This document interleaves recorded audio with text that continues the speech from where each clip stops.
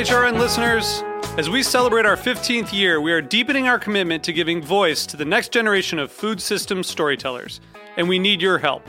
Our internship and fellowship programs help activate new possibilities for underrepresented and underestimated young people through experiential journalism, audio engineering, and production training.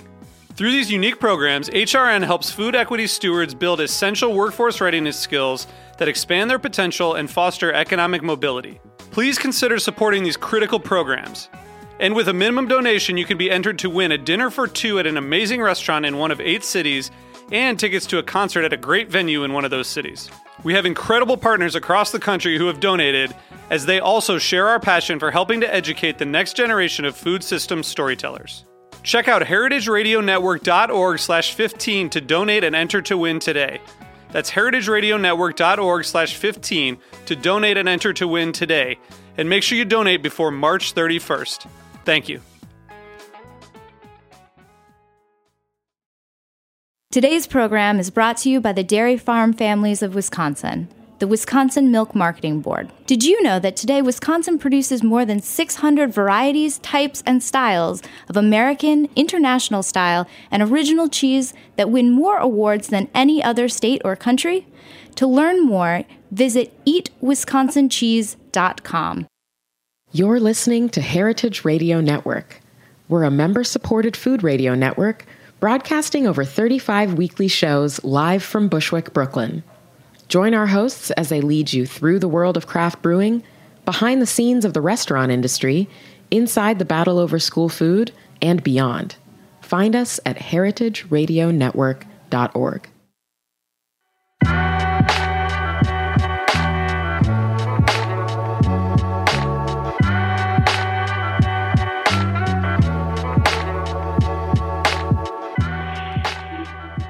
Welcome to Cutting the Curd. This is your host, Greg Blaze, and on today's show, I'm happy to welcome Albert Strauss, a pioneer in organic dairy and sustainable agriculture and founder of Strauss Family Creamery in Northern California. How are you doing, Albert? Great. How are you, Greg?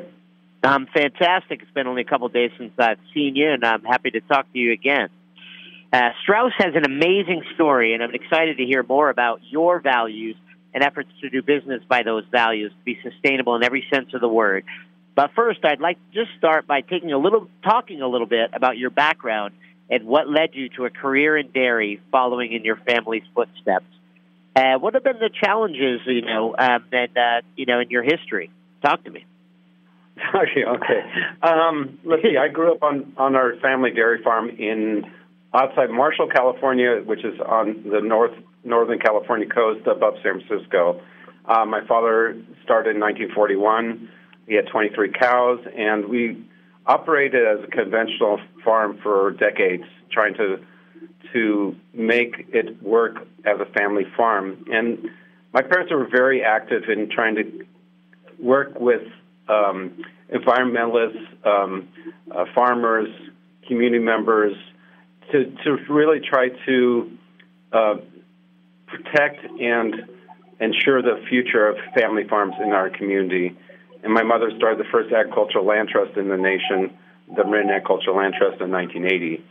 And so my history is I went to school in Cal Poly San Luis Obispo in dairy science and took a lot of manufacturing classes and won third place in regional contest in ice cream scoring. And so I always had my senior thesis was actually to put together a processing plant. And I put it out of my mind for a decade and a half or so. And then someone approached me about doing organic milk for ice cream. And it was 1990. It was a new law in California. And they gave up on the idea, but I kept looking into it. And 3.5 years later, I was able to open up as the first certified organic dairy and creamery west of the Mississippi River. Amazing. That's amazing.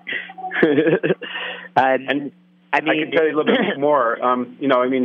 Now we were the first one. Now there are 9 dairies, including my own, that supply our creamery. And we do reusable glass bottle milk, butter, yogurt, ice cream, sour cream, Greek yogurt, the soft serve ice cream, all kinds of different things. And our main thing is we only do 100% organic products. as well as they're kosher certified and non-GMO verified. We were the first. I found GMOs in our certified organic corn in 2005, and started my own verification program in 2008, and became the first non-GMO verified creamery in North America in 2010. That's amazing. So when you hear that, like, so what does the word organic mean to you exactly? You know, because that word gets thrown around a lot, and I mean, it's bled into every sort of television commercial and everything, you know, that I see. So when you tell me that you're organic and you're certified, that means that everything is from the earth that creates it, correct? No help from mankind with any sort of supplements or, like you say, we're GMOs, correct? That's part of it. I think what it is a federal law, the National Organic Program that's administered by the USDA, that requires that the land is free of herbicides, pesticides, and synthetic fertilizers for at least 3 years. And then, in the case of dairy farms, the milk, so the cows have to be on all organic feeds for at least a year, and then the cows are not allowed to be treated with antibiotics or hormones. And once you have them transition to organic, they have to be treated organically from birth. Excellent. So what has been the challenges in growing that business while you maintain the quality you're looking for? What's the biggest challenge you've had? Well, I feel that our mission is to sustain family farms in Marin-Sonoma County, which is on the North Coast, and to produce the highest quality, minimally processed organic products, dairy products, and help to revitalize the rural community through education and advocacy everywhere. And our biggest hurdles are trying to make an economic system and a sustainable system for family farms, dairy farms. And I think we've become a lot closer to that ideal by working very collaboratively with the 9 farms that supply us, including myself, of course. But they get the milk checks twice a month. We have someone from management that hand delivers those checks instead of mailing them or direct depositing them. And so we get a relationship. We have people from management at the creamery that get relationships with the farmers, understand their challenges, and how we can work better together. And then 4 times a year, we get together with all the dairies and talk about how the creamery is doing, and we talk about volume and price. And we keep the volume that the farms produce in line with our sales. So right now there's a surplus of organic milk nationwide. And what's happened is everybody's dropping their prices to the farms. Everybody's dropping the amount of volume that they can accept. And we're able to maintain the price and the volumes very steady because we work so closely with them.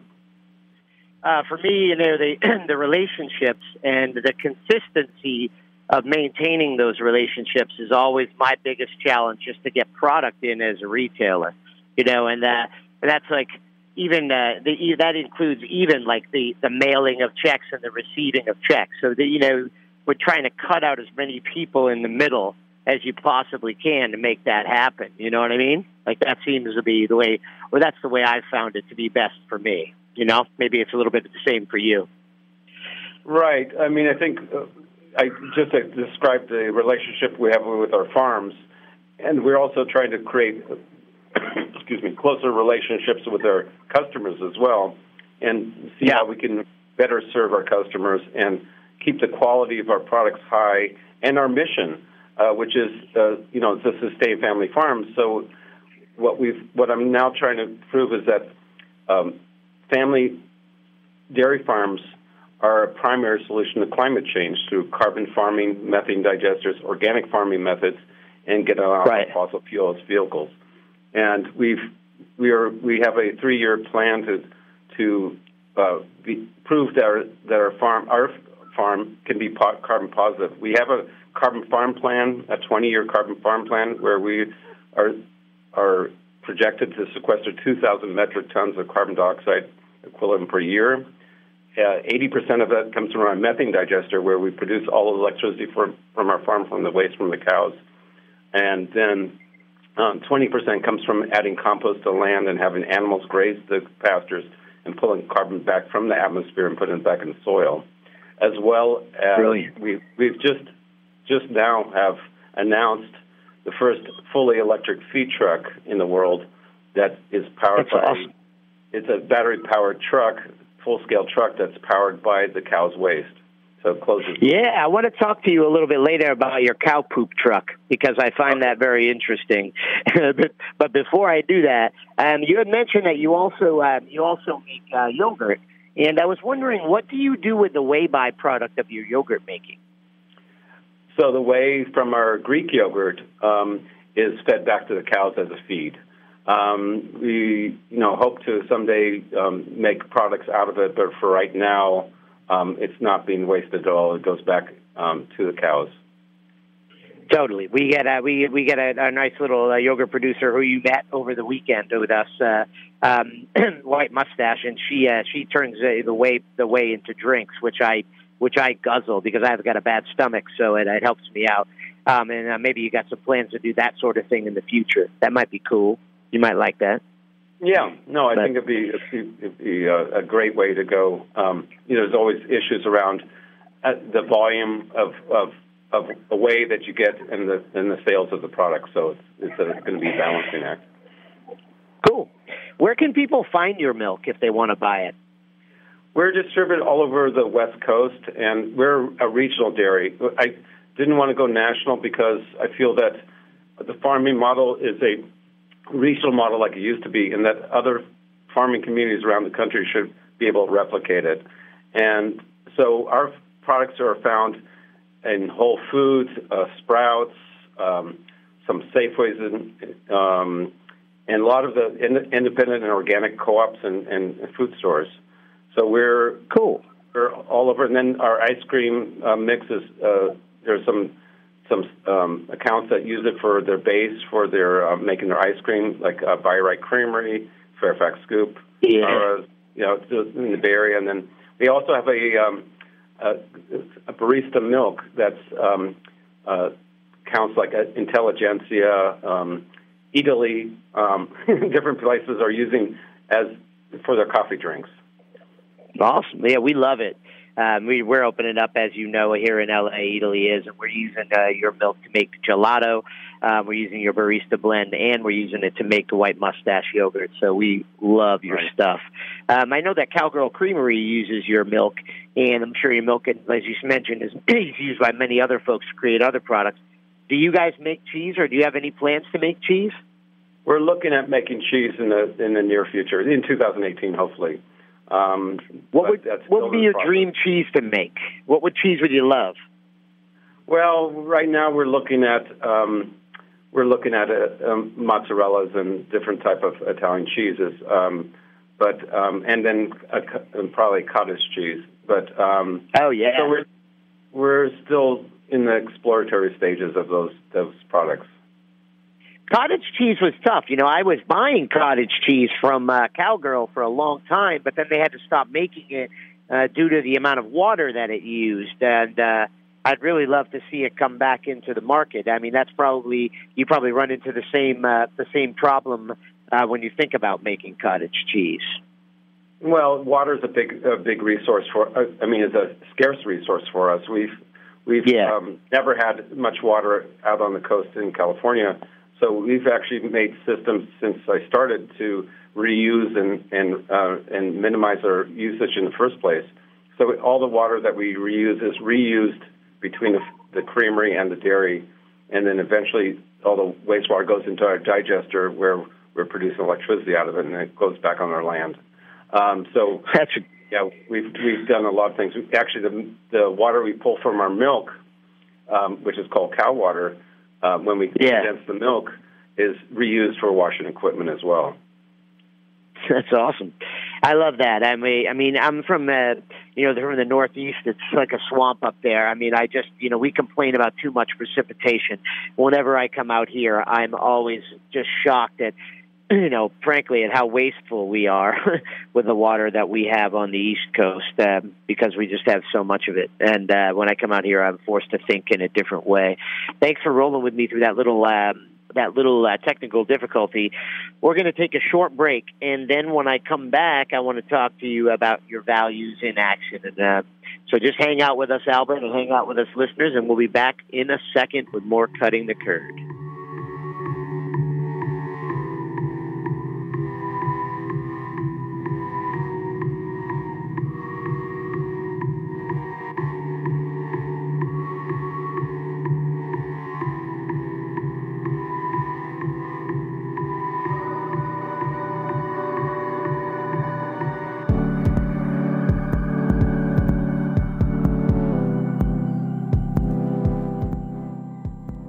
Today's program is brought to you by the Wisconsin Milk Marketing Board.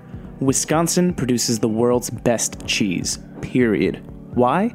Lush grasslands, glacial water supply, fourth-generation cheesemakers, combining old-world tradition with the new ideas and highest standards. The very best milk. What do you think of when you think of Wisconsin cheese?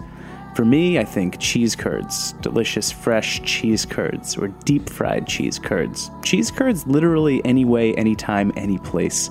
I think about Andy Hatch and Upland's Cheese Company, the operation behind the Pleasant Ridge Reserve cheese that's literally America's most awarded cheese. I think of the deliciously stinky Limburger and its long storied history. I think about Raleigh's Dumbarton Blue, a perfect blend of English-style cheddar and notes of blue. I think of Emmy Roth's Grand Cru Surchoix, which was named 2016's World Champion at the World Championship Cheese Contest. Wisconsin is like the world champion of cheese, and once you start reading the list of cheeses made in Wisconsin on their website, you can see why. The Wisconsin Milk Marketing Board is a nonprofit organization funded entirely by Wisconsin's dairy farm families. Read more at eatwisconsincheese.com, and as soon as you're done listening to this podcast, eat Wisconsin cheese. It's a no-brainer.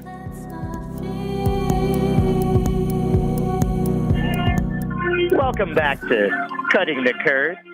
I'm speaking with Albert Strauss of the Strauss Family Creamery. In this part of the show, I wanted to talk to you a little bit more about how you stay true to the values at the center of your company, which I know from speaking to you and my familiarity with the company are to preserve organic integrity, reduce your carbon footprint, support family farms, and take responsibility for what's happening in your local communities and our food system at large. You mentioned organics in the beginning, so I wanted to move on and ask you about your carbon footprint.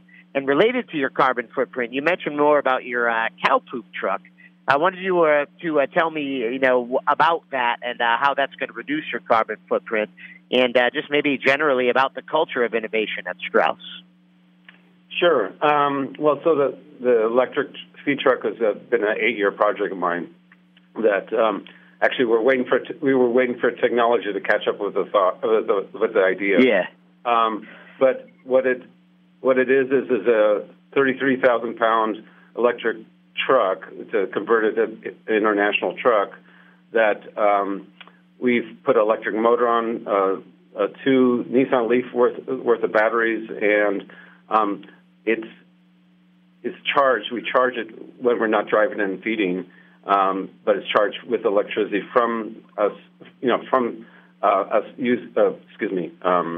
Generate electricity from a methane digester, and it's offsetting about 18 metric tons per year that we're not using in diesel.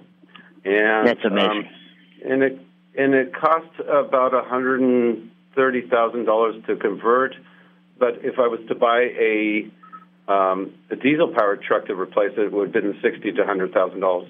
So since it was the first of its kind, I figured we had at least $20,000 or $30,000 extra in costs that we had to do if it was in production.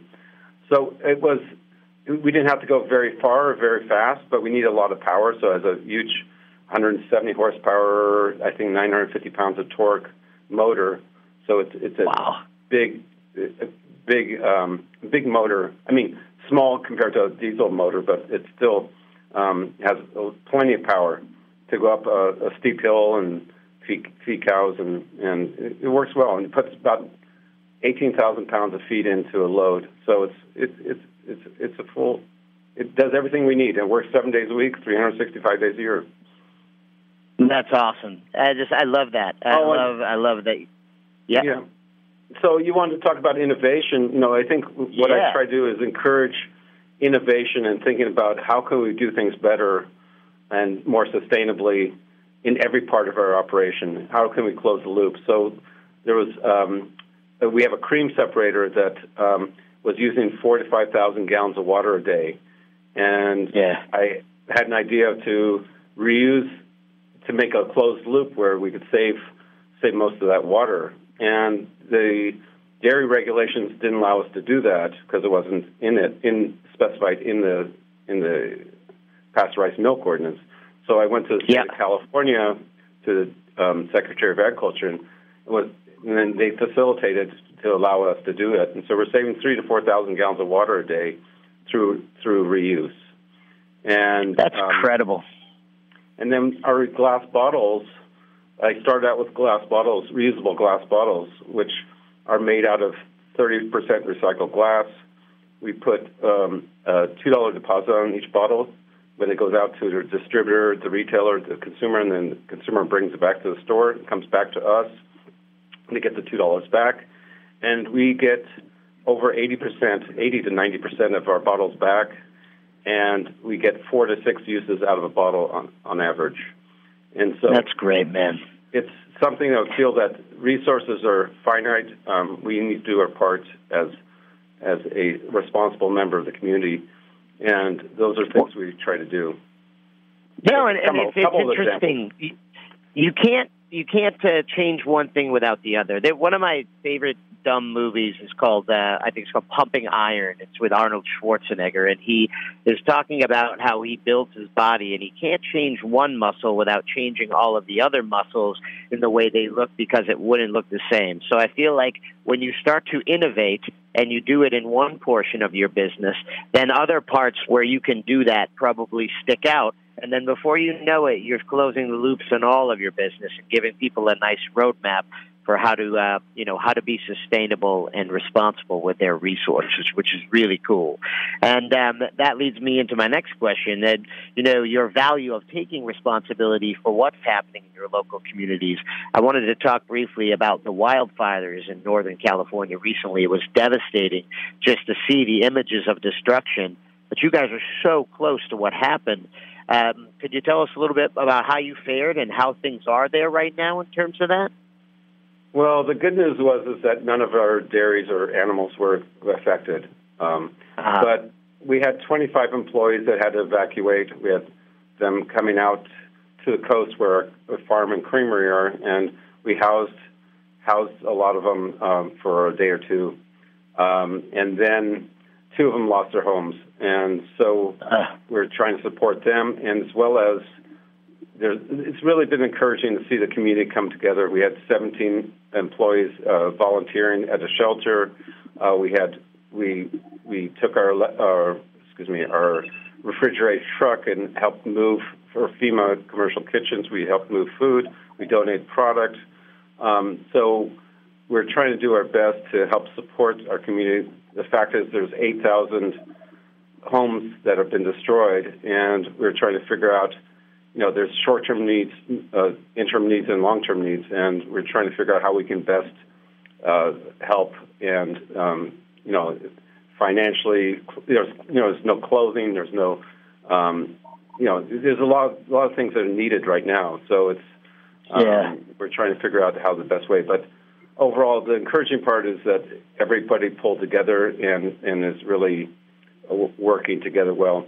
The challenges are where do the people that didn't have insurance, didn't have their renters, they might be different legal statuses in this country. How can we support everybody and make it work?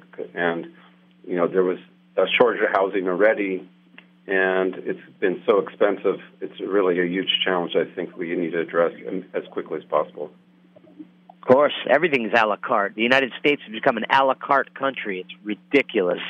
But you guys pitch in. It just seems like that's just what you do. You just pitch in and make things better.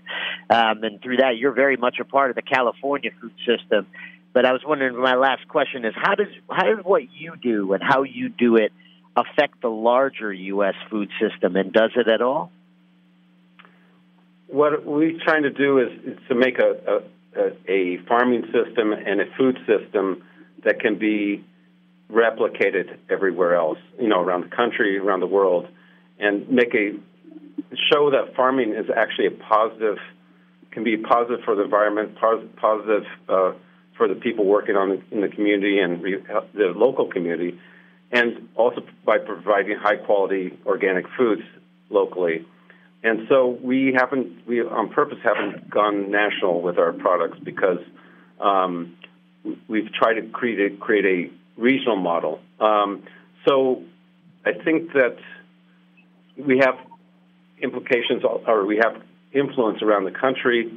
We stay true to our values, and we don't take outside investors, because I feel that my mission and my values get diluted when we start bringing in outside influences and money. So we try to really move forward and create a really healthy farming community, because farming has been devastated in this country. We had 4.6 million dairy farms in 1940, and now we have 40,000 left, and they figure there's going to be 20,000 in the next decade. So we need to change how we're doing farming and supporting our farms in our local communities. Well, and people can definitely look to you as a beacon for how to stay, ahead of all of the unfortunately nasty shit that happens in this country. I just want to say, thank you so much for your time and for your awesome products that you gave us here at Italy. So if you guys are lucky enough, listeners, to be in Northern California, you've got to buy Strauss milk, cream, butter, everything that these guys do, because it's amazing. And maybe someday they'll be available in other places, but you could come here to Italy in Los Angeles and taste our gelato, or you can go to amazing By-Right Creamery in San Fran and get Albert's stuff there. Thank you so much for your time, Albert. And I want to thank you all for listening, and stay tuned next week for more Cutting the Curd. Ciao. Thank you.